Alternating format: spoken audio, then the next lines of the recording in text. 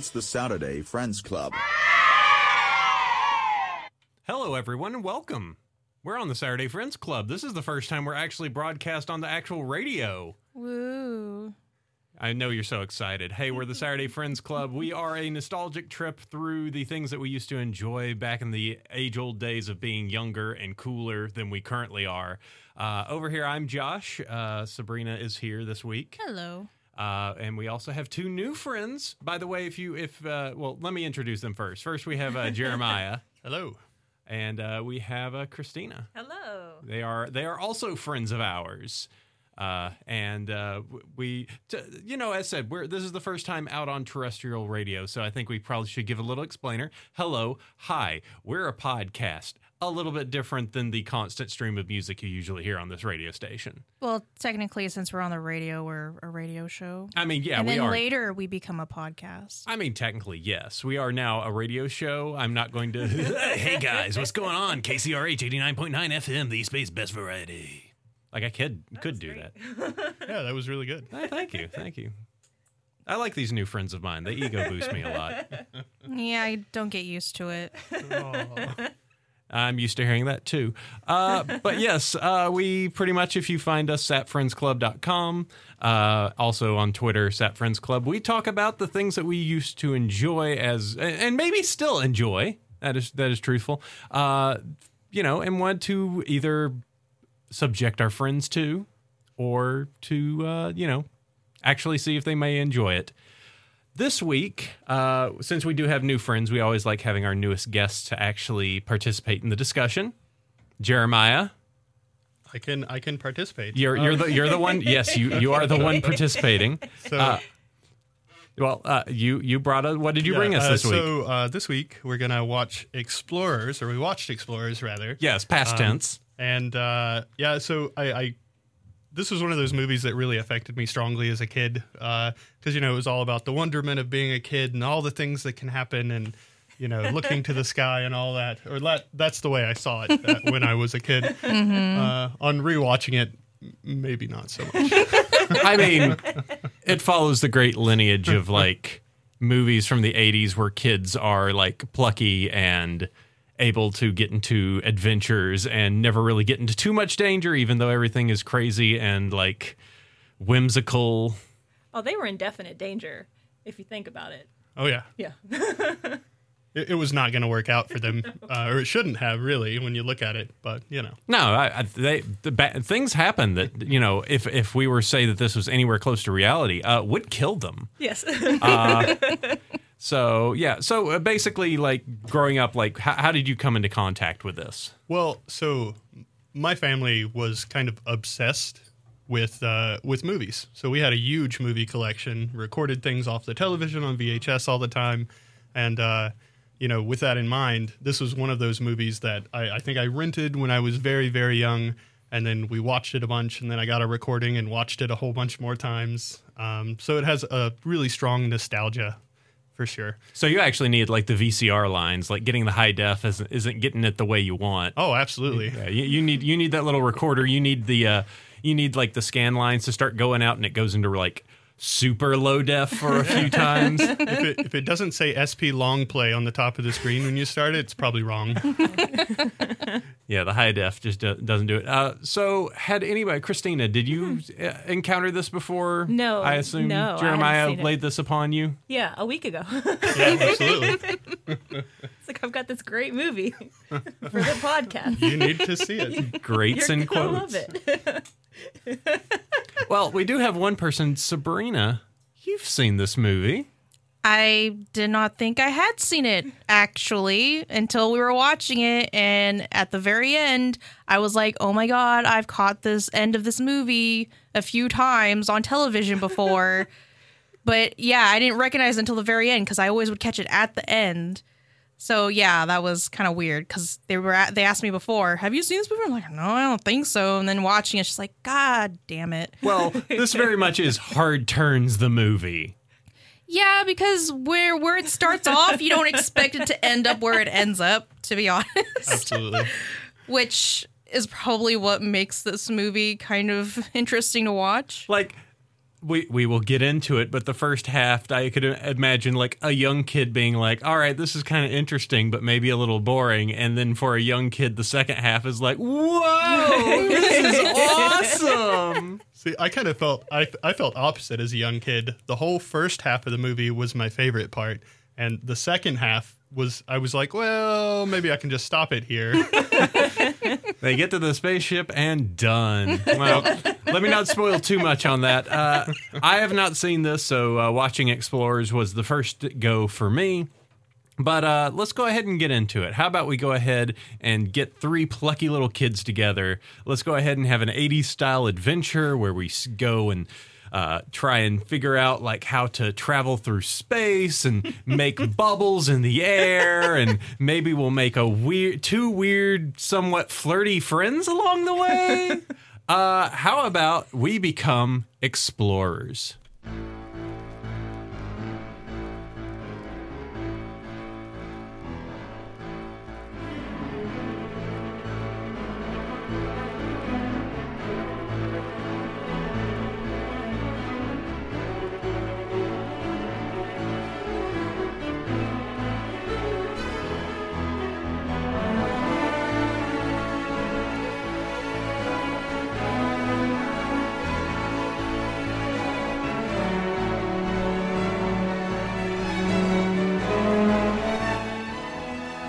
So much whimsy. I feel like I'm flying. It's extremely whimsical. All right, so Explorers is a 1985 American science. It's starting, guys. Don't worry. I mean, it was gooey later, so you could go with that. Yeah, there was some practical effects for sure. Explorers is a 1985 American science fiction fantasy film written by Eric Luke and directed by Joe Dante. The film stars Ethan Hawke, River Phoenix in their film debuts, and Jason Presson as teenage boys who build a spacecraft to explore outer space. The special effects were produced by ILM, with makeup effects by Rob Bottin. Yeah, it's a movie by ILM. There's a well-known group right there. I mean, they are local, so. Oh yeah, local heroes, ILM, the underdogs. I didn't know that. I didn't either. Yeah, you could just they're like down. Actually, I think there is. If you go to San Francisco, there's a Yoda statue. And if you go to the Yoda statue, like ILM is directly like right above it. Like there's a Wait, there's no, a setup. no, it's not in it's not in San Francisco. I'm making up the story now that they are in San Francisco. Okay, go ahead. So if you look for the Yoda statue, I don't even know if there's a Yoda statue. This is all hearsay. I'm just gonna let you go with it, and then people can tell you you're wrong. I mean, that has been my life, so yes. It's not too uncommon. I'll be calling you after our exploration. Oh, absolutely. We walked in the entirety of San Francisco and could not find a Yoda statue. How dare you lie to me? It's a very small statue. It's in the bay. Little known fact, ILM is underwater. All right. So a little bit of basis of this movie that I think we should go ahead and say right offhand, and we've kind of mentioned before, this is a schizophrenic movie that becomes like a different movie halfway through. Yeah, it definitely changes its opinion on what it should be most of the way through the movie. Because we start in like we're a bunch of plucky kids. We know how to code. Like we're able to do this weird science thing. Like this is kind of neat. And then there's a moment and they reach outer space and there's a spaceship and it's just tonal shift. Like all of a sudden we're in goofy, zany, happy alien kind of hitting on you land. Yeah, there was some weird alien creepiness going on there. Remember the 80s when it was okay for like kids to be really sexual? Yeah, on rewatching it, there was several moments in the movie where I was just like, "Oh, that's kind of awkward." What did they just say that? Okay. Yeah, just kids just going and creeping on other kids and staring into windows late night. You know, it's fine. Yeah, let's show this to our children and let them know that this is okay behavior. having a weird, like, tendril touching romance in the spaceship.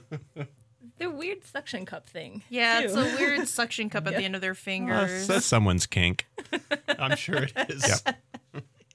All right. So basically, the reason for the weirdness is that this film was actually rushed into production and never properly finished because the production studio at the time went, we need to make this a summer blockbuster. So we're using the rough cut and it is going out now. So hence the reason why if you watch it, the first half is like, oh, this is pretty. Yeah, OK, we're following the story beats. And then after a while, you just kind of feel like the legs are they're just tripping over themselves. Yeah. So when we were watching it, there were a couple moments in the beginning where we're like, "Wow, this is all right. This is worth a watch." And then you realize, kind of most of the way through, that you should have just watched Goonies instead for that kind of exploring as an. Oh my 80s god, thing. there's so many points where I was like, "That's from the Goonies. That's from the Goonies. That's from the Goonies. What the heck is this movie?" Yeah, so the actual, director Dante revealed that the studio demanded that he stop editing and rush it for a July release so that it could get overshadowed by Live Aid and the stiff competition of Back to the Future. Oh, wow. I mean, that is pretty stiff competition. Yeah. Just a little bit. It opened 9 days previous, though it is a cult classic, as mentioned, because of its VHS release, of which everybody got a copy because they were like, hey, we need to shovel this into kids. And they did. Yep. All right, well, let's go ahead and start down the plot of this. Ben Crandall is a young teenage boy living in the suburbs of Washington, D.C., who experiences vivid dreams about flying through clouds and over a vast city-like circuit board, usually after falling asleep watching old sci-fi films like The War of the Worlds. It's very... This starts the Godchild process. You know what? I had a very watching this movie, I thought of Contact. Contact, yeah, I would agree with that, actually. It's like Kid Contact. Yeah. It definitely is Kid Contact. Yeah. Oh, man, I'm glad Contact didn't go that direction. No, that. She just I'm sorry if I'm going to spoil a little bit of Contact for you, but basically she goes through the weird sphere device and just shows up in the other end, and it's just that same weird goopy guy With suction cups. Secrets of the universe. I got him here. Yuck, yuck, yuck. It's the stuff stars are made of. Every night upon waking from the dream, he draws the circuit board. Ben shows the sketches to his friend, child prodigy Wolfgang Mueller, which is not part of a Nazi family at all. Not at all. Holy crap, that is the most German family ever. And they had 12 kids in that movie. Yeah, too. there were too many kids in that house. All of them infants, except for the Wolfgang. Yeah. Yep. All very blonde. Yes. Yes. Go ahead. Oh, on the Wolfgang subject, it's kind of interesting because originally the director was going to be Wolfgang Peterson, who actually made Enemy Mine the year after this was released. But he got turned down because he wanted to film this in Germany like he did with Enemy Mine. So this might have been a completely different movie if they had let him film it in Germany. Wow. So Interesting. just, with the German Nazi family that is Wolfgang. Could you imagine how confusing that'd be? My name is Wolfgang. I am a director. Your character is named Wolfgang. Wolfgang! Huh? That would get confusing after a while. Chaos on the set. Wolfgang. Wait, did somebody say action? Crap. I don't. Also, an interesting thing, they I forget the exact term. It's cast against this particular kid because I believe he's South African. So they had to work with him to be he didn't know any of the lingo. He was very unfamiliar with a lot of the terms that they were using on set. So basically so they had this kid who was South African. He had to do an American accent and he had to learn American lingo to be on an American movie set. Yes. Wow. So basically he would come in and just they would be saying terms to him and he'd be like, what? They had to coach him along the way to explain oh no, this is what this means.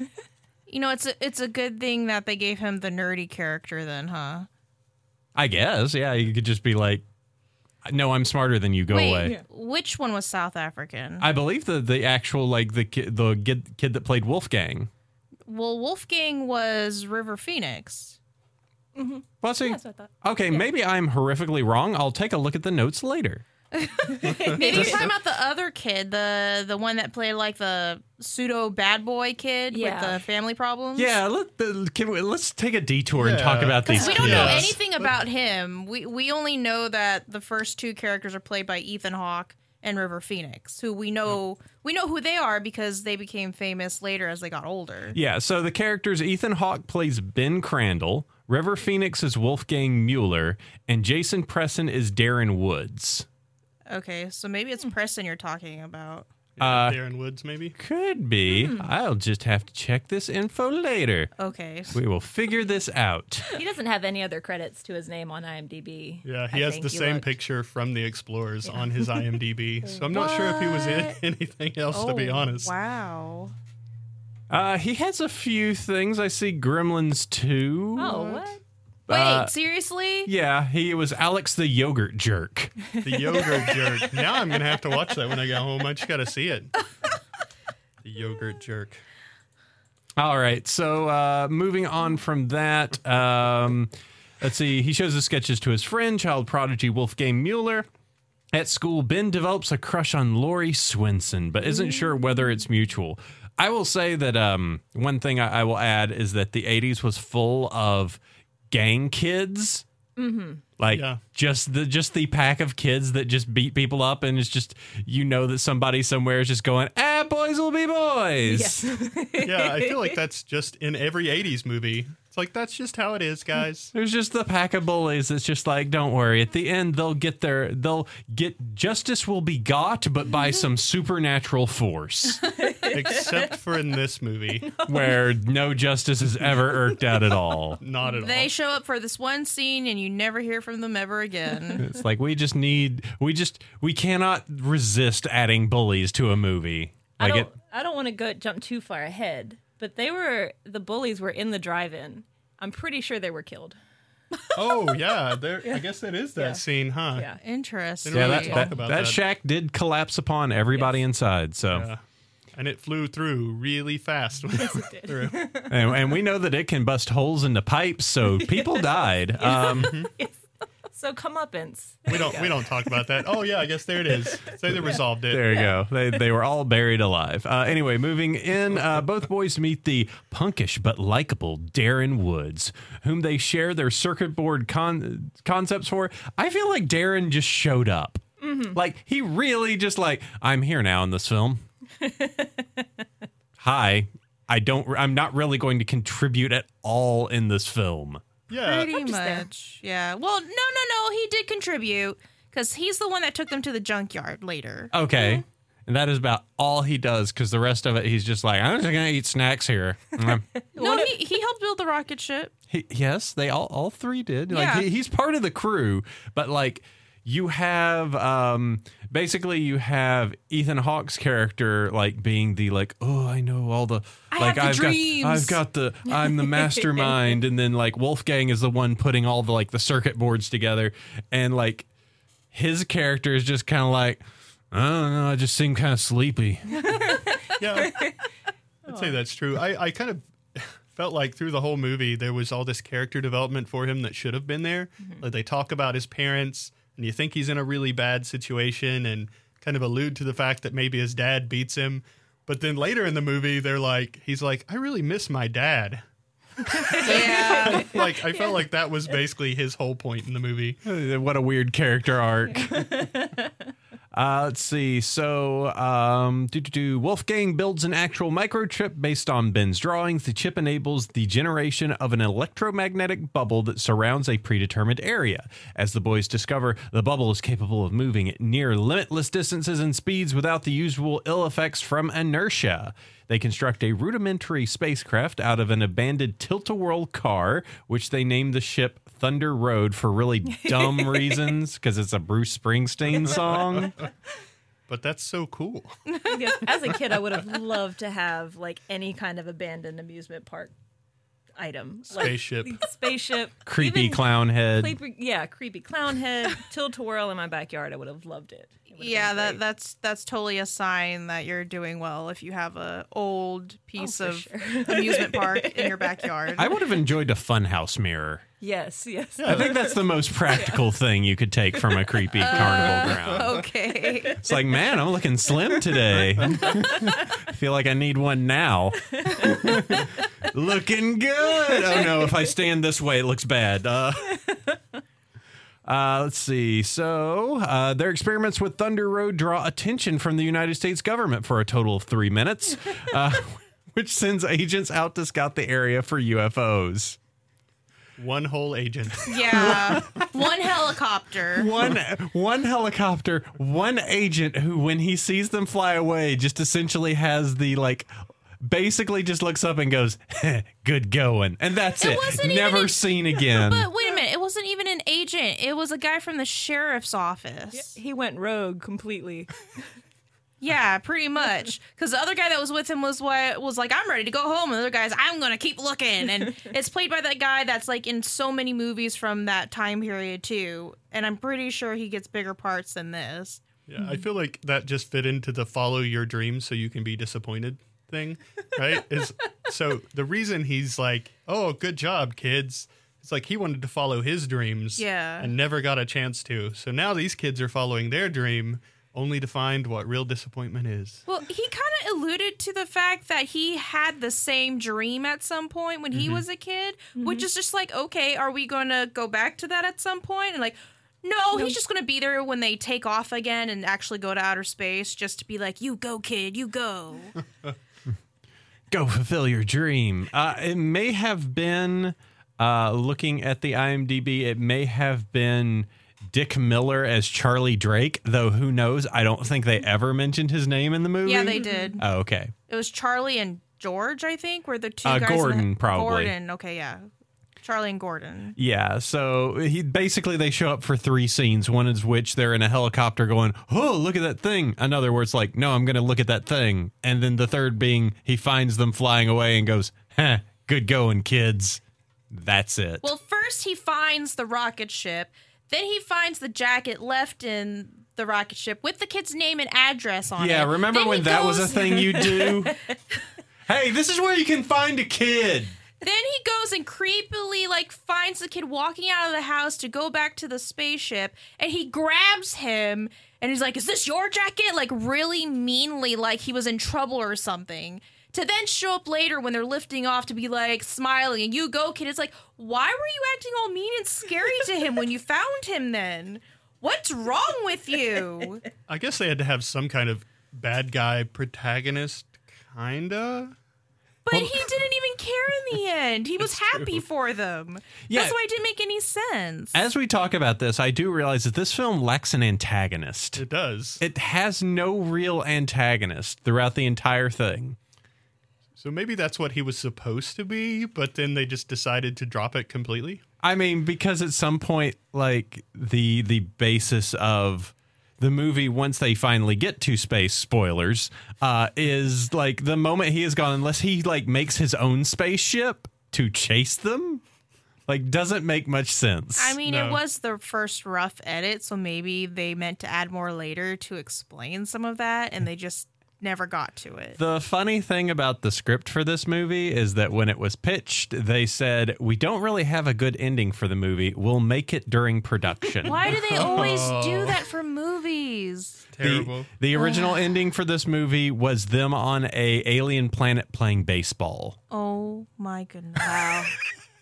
which is in some ways better than what they got. It might have been. Maybe. All right, well, let's get to it. After Ben receives more dreams about the circuit board, Wolfgang discovers a means of producing unlimited sustainable oxygen. This is an important point because they have discovered that inside of the sphere, it's pretty much airtight, so they can't breathe, or they can breathe, but they'll just run out of actual oxygen. Yeah, so their original plan was to have a big tank of oxygen and pressurize the inside of the bubble. I'm sure that would have worked out really well in the long run. Yeah.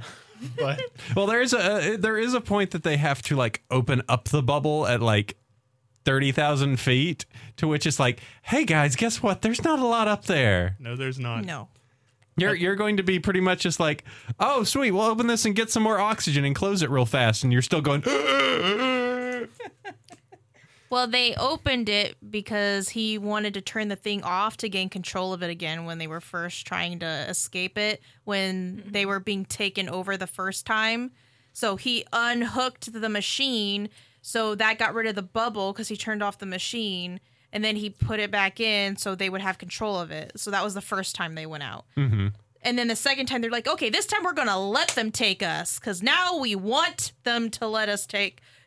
Whatever, you understand what I'm saying. whoever is sending these messages, just take us away. Just Yeah, because at first they were like, "Oh no, who's trying to control the spaceship?" And they're like, "Oh no, we got to get control back."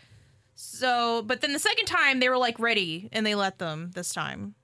Yeah, that was, I feel like that whole unlimited oxygen machine, that was the only dream that they all had together to start with, right? Is how Yeah. to make that one. And then once they Hold had on, that, guys. it was okay to go. Yeah, They for might some as- reason. might as well just name this movie MacGuffins. Like, what new MacGuffin do we need to make? It's like, all right, so we need a sphere. Sphere's a MacGuffin, and then wait, but then it's airtight, so we need an oxygen MacGuffin, and this And then they movie's had everything. this movie's weird. They only needed two things: a rocket ship and oxygen, That's it. That's all you need to Yeah. go to outer space. and a dream. And a dream. And snacks. A magical program that defeats all gravity, and just Einstein would just be pounding his fist going, 9! 9! All they needed was a special microchip that did everything. Yep. Somehow magically making air for them too. I would be very curious to have somebody that is actually an electrical engineer look at because the schematics is like actual engineering, like schematics. I don't know what they mean, but I see it and it's just like, I want them to just look at it and go like, this is a stupid, simple, like this wouldn't work. It's just a microchip. They had no machinery to do anything once they did the microchip. They didn't mention programming or any of that other stuff. They were just like, oh, this is just a design for a microchip. You can't just design a microchip and expect it to do everything. But It's more complicated than that. But the microchip programmed itself. Okay, but did it build the machine itself? No, they built the machine. 3 kids who have no idea what they're doing. Well, I mean, basically, it was the microchip built the program around it. They ran the program, which for some reason allowed them to make the bubble. That the bubble they were able to expand to put the tilt-a-whirl inside of that allowed them to float through space. Technically, they didn't even need the rocket ship. That's true. They No. could have just sat in the bubble. Yeah. Just there with a weird oxygen canister, Yeah, just like flying along. I think the reason they wanted the ship was because when Wolfgang was in it before, he was like, "Whoa, Yeah, he was kind of floating all around the look place. how wibbly wobbly I am." So that even makes it more awkward, right? Because the second time they put somebody in a bubble, he is viewing the girl he likes through a window and just sitting on the bottom of the bubble like Yep. it's nothing. Poking holes all in this bubble. Yeah. And that's the thing. Why is not the tilt-a-whirl like the moment it started just like Yeah. spinning like a madman? Like is it'd just on be a wheels. vomit machine. That's what I thought too. It's on wheels. I feel like it would just roll around forever in circles. Our design of our ship was very good until we realized we couldn't vomit anymore. It is a tilt-a-whirl, after all. Oh my goodness. All right. So after making the oxygen, they finalize their plan to explore the galaxy in search of alien life. The boys complete liftoff despite interferences from the authorities, one of whom silently wishes them well. The only one that cared. Shortly after breaking Earth's orbit, something overrides the boys' personal computer controls. The Thunder Road is tractor beamed aboard a much larger spaceship, and so the movie turns into this. The boys venture out to meet their captors, Whack and Neek.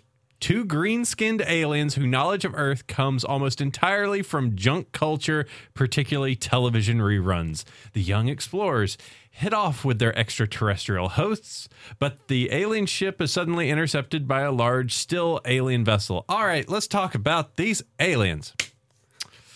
They're annoying. Yeah. This is where the movie gets really awkward. Yeah. Extremely. It's a spiral. It's a downward spiral. It doesn't go back up. It's true. Yeah.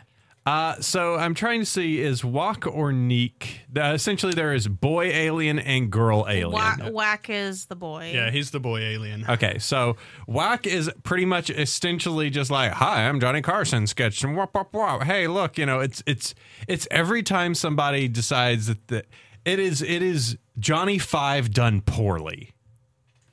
Yeah, I could believe that. I'm And sorry, it's Johnny Five, but even poorer. even poorer. Sabrina It's even shakes her more head. horror. Listen, we agreed. Short Circuit was fine, except for the weird, like, semi-racist stuff. Yeah, but there was that. There was that.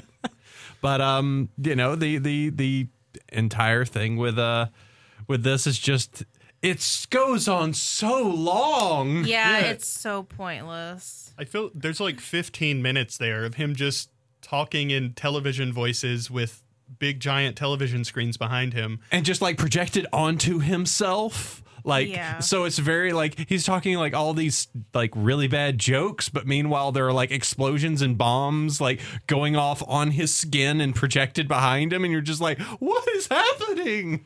That was the horror movie aspect of it, I think. But they're all just sitting there, just like, yeah. Even I felt like the kids were like, is this going somewhere? Absolutely nowhere.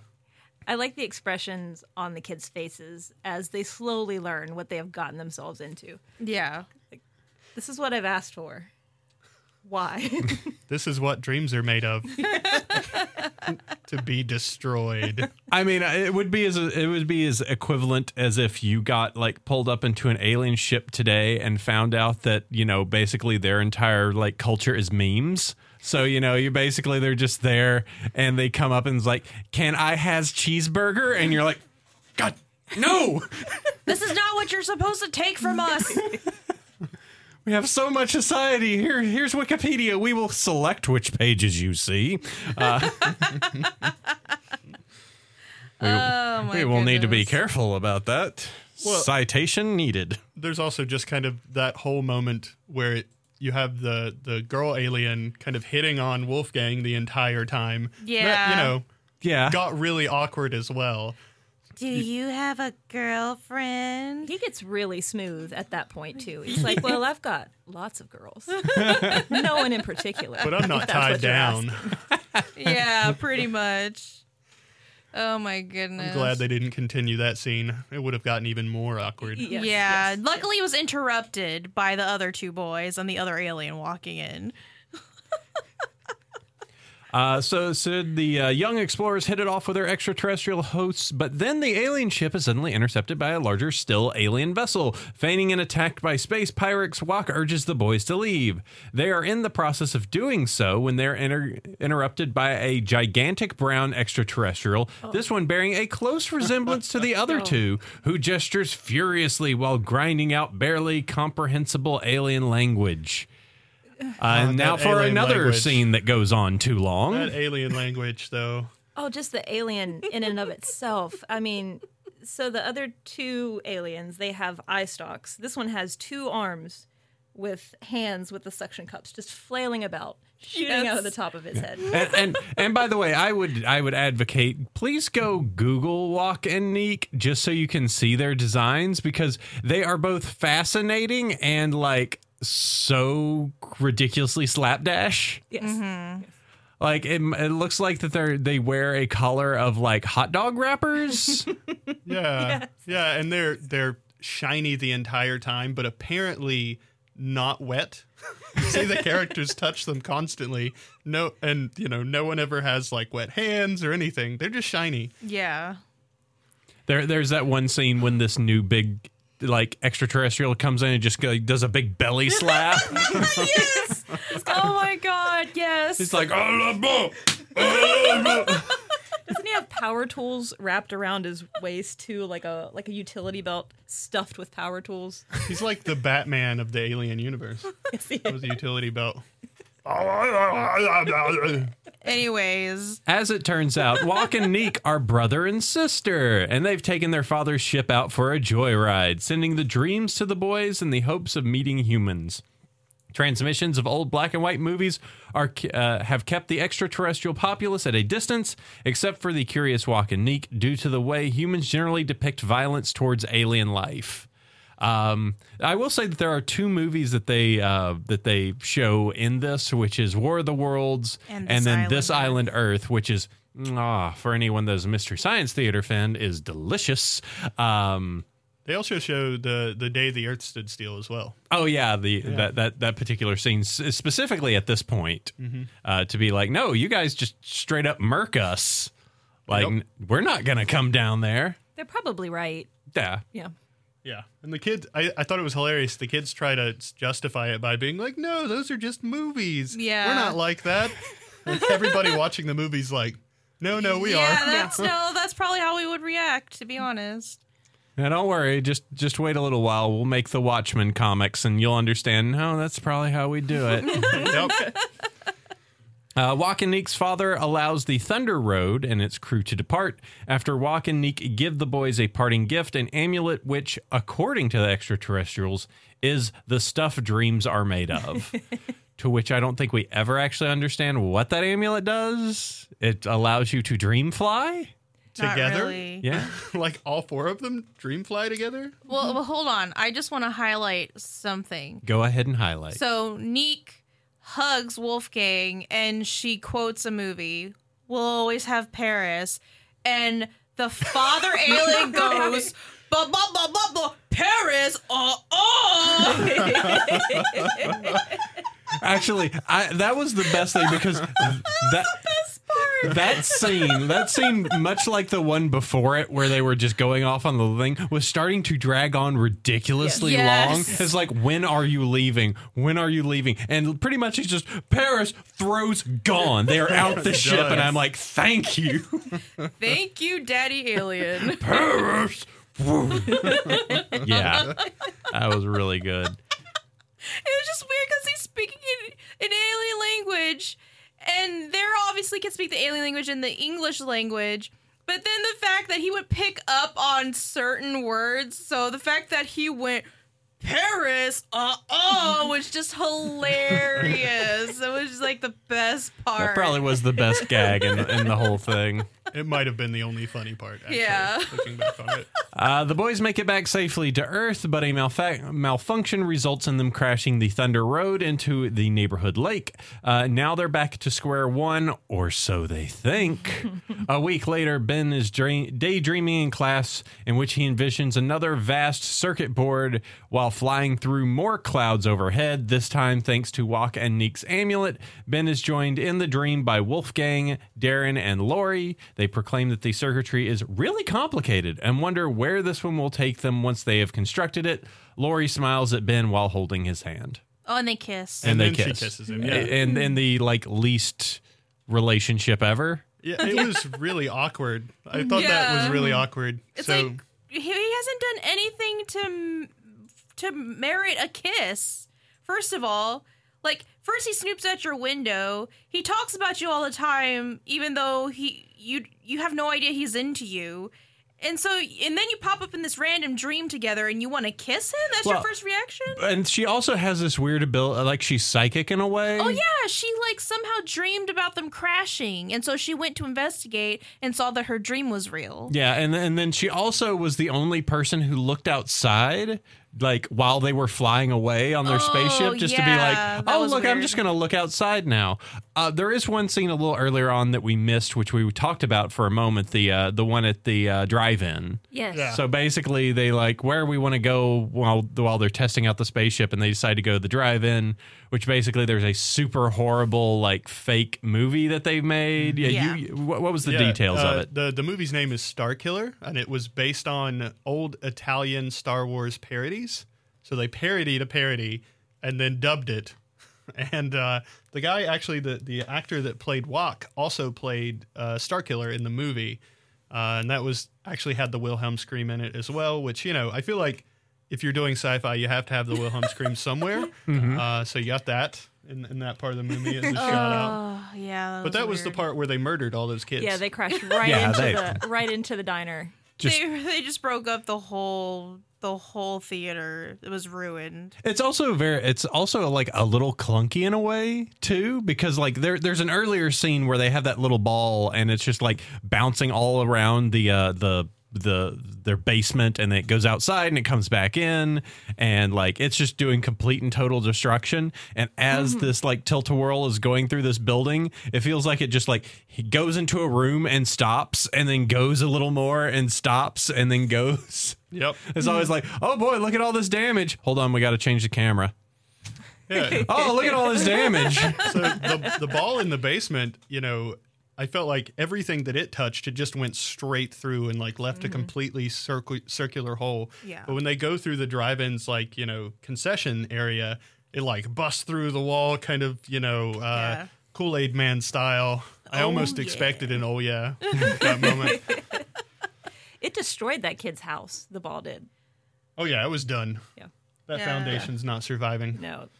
There were also like a lot of references to like other movies in this movie. Yes. A ridiculous amount. It was Yeah. kind of crazy.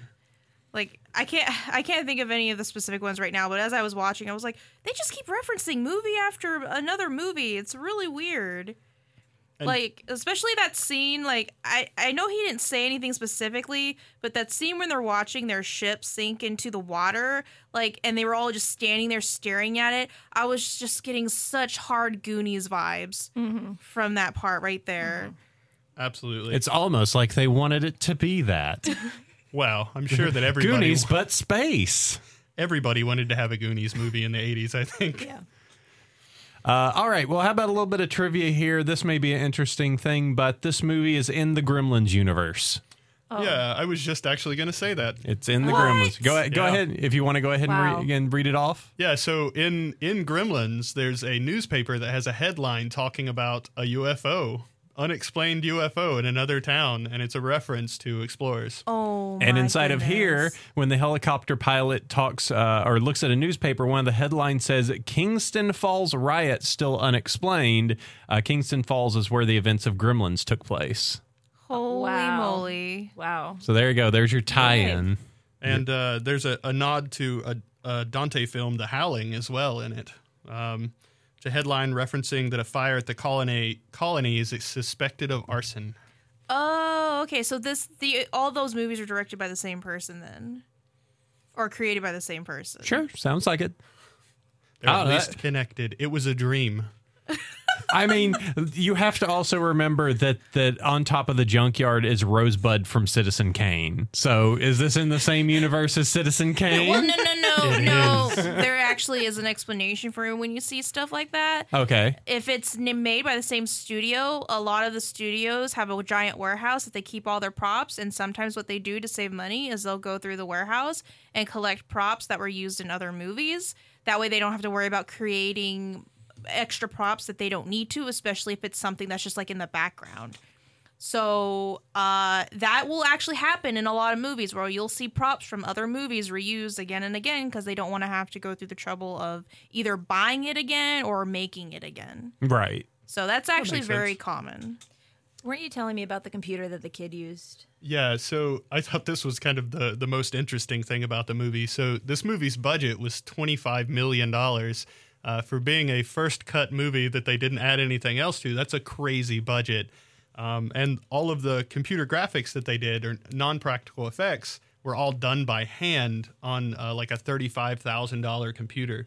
So everything that's shown on the screen was real-time programming written to like show those vector kind of graphics.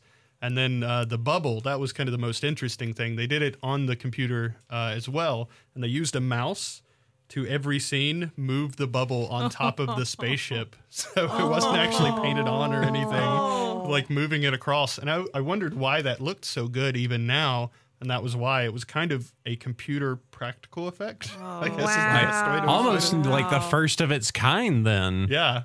Like ILM's just finally starting to get into computer graphics. Yeah, so it was supposed to be an Apple IIc that he was using, but it turns out it was an SGI Iris 1400 workstation that cost $35,000. So they bought this just to do the graphics in the movie. So, it gives you some idea of where that $25 million went. I want to know where the Yikes. other, $24 million went. Yeah. Well, talking about the budget, this movie was a budget of roughly $25 million, as you mentioned. Opening weekend, $3.6 million. Grossed about $9.8 million. So here's a nice fat bomb for you. Yeah, so you talk about a bomb now, it's making a couple million more than you spent on it. This is an awful bomb. Yeah. You think especially back then. 25 million, you're probably looking at probably 60 million with inflation. So meaning that this movie was probably 20 million equivalent. Wasn't good for them. No.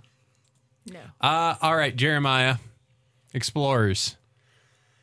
Wow. So going back and watching it now, that was tough. It wasn't quite as good as I remember it being. It has been a while since I watched it. But, I'll still assert that the first half of the movie was awesome. The first half has a lot of potential. It has a lot of places it could go, and then just kind of Sabrina, you were a fan of the second half. You remembered the second half? I remembered the second half because I'd seen it a few times. Yeah. Now filling in the puzzle. I agree. The first half of the movie before you get to the aliens, I think it still is good. You can see where it was kind of going, but then when you get to the aliens, just like before, it's just weird. I'm sure as a kid I thought the aliens were hilarious. But now as an adult, they were mostly just annoying, and I didn't understand the point of them being there at all. You didn't really learn anything. Maybe a little bit about, we won't visit Earth because we're scared they're just going to kill us if we get there. That was the only thing that came up that I thought was important to the story and why they brought the kids up to them versus going down to Earth. Right. But yeah, you can tell that they didn't have time to finish editing it. I feel like if they had the time, maybe it could have turned out better, but also the alien design was just super wacky. It's worse than Me and Mac. No, it's worse than Me and Mac. Mac and Me is real rough. Man, I had some real nostalgia for that movie, and going back and watching it now, it's so hard. Yes, and we watched it for MST3K. They did it, right? I think Riff Tracks was the one that did it. Yeah. Okay, one of those. No. It was part of the recent Netflix MST3K. Yeah, that was the first time I'd rewatched in a really long time, and I could not believe how bad it was. Because I remember loving that movie when I was a kid, loving it. Oh, but I don't know. Okay. I know. I can enjoy these aliens for how zany and weird they are. Mac and Me has constant O face with these cheeks. And it just makes me hate. But they had that great tune they whistled. Yeah. That was the whole point of the O-Face, right? They were whistlers. I can't comment. I've never seen Mac and Me. Oh, boy. Yeah. Oh, we're doing that. Yeah, we got to do Mac and Me. We have been told that the best episodes we do are the ones where we hate. Hate so hard. Yeah. All right, Christina. Oh, I got the peanut butter solution. Oh, well, I'm meaning, what are you feeling on this? But we can do the peanut butter solution. No, about that movie. on Explorers. I'm sorry, I skipped ahead. I think Explorers is really a movie on a lot of levels, really deep. It's a story about the fight against the marching of time. You are selling this so hard right now. Really following your dreams and trying to become the person that you really want to be and finding who that is. Yeah. No, it's a terrible movie. It's terrible. What did you like most? The ending. When it was over. When it was over. No, the beginning was okay. But it does go off the rails pretty quickly. So yeah. It is a movie. If you have nostalgia for it, I'd say, yeah, go ahead. Have your expectations that as kind of Jeremiah said when we first started talking about it, there's a point that you could just stop if you so wanted to leave like kind of the happy feelings going. But yeah, it is definitely it is something where it is imperfect, very much imperfect On a lot of levels. Yes. Yeah. Yes. All right, well, perfect. Thank you, Jeremiah, for bringing that forward. Oh, I hope you really enjoyed it. It's not the worst things we've seen. Yeah, that's true. That's true. We've seen a lot of things on this podcast, and that is not the worst of them. All right, well, tell you what. Let's since you went ahead and brought it up. Yeah. I went was ahead and looking out the window and got really distracted. There's It is bird or very something pretty. out there. It is. Yeah. We have had rain, so it's very cloudy. Yes. All right, so Christina, what's the thing you brought for us? Talking about good movies. This is a great movie. It's called The Peanut Butter Solution, and for about half of my life, I thought that I had made this movie up, that I imagined it. And it wasn't real. And maybe you should have. So next episode, we're going to go to Canada and watch a movie about baldness. So child pattern baldness. Yeah, you can already tell how much by the room is laughing. How get ready, strap in. It's a gem, really. Go. I highly recommend. Go to YouTube after listening to this episode. Go on YouTube and just look up the best of or anything, because we may say that like Explorers is a might watch. You probably should watch Peanut Butter Solution. Oh, yes. Just because, oh God, where this movie goes. All right. Well, you can find us Saturday Friends Club, satfriendsclub.com. You can find us Twitter, Sat Friends Club as well. We do have the Patreon, patreon.com/Sat Friends Club, where you can go ahead and be a lovely donor who helps us out and sends over. We do have the Discord group. We have early episodes that go up there and some specialty stuff that we do. And you can go ahead and hang out. And sometimes we do specialty shows on your suggestions. Next week, as said, we're going to have a solution of peanut butter. It's not as Mags was afraid of, a peanut butter situation. It is not. That is certainly not. That's a dangerous thing. All right, we will catch you next week for more Saturday Friends fun. Till then, sleep well, everyone.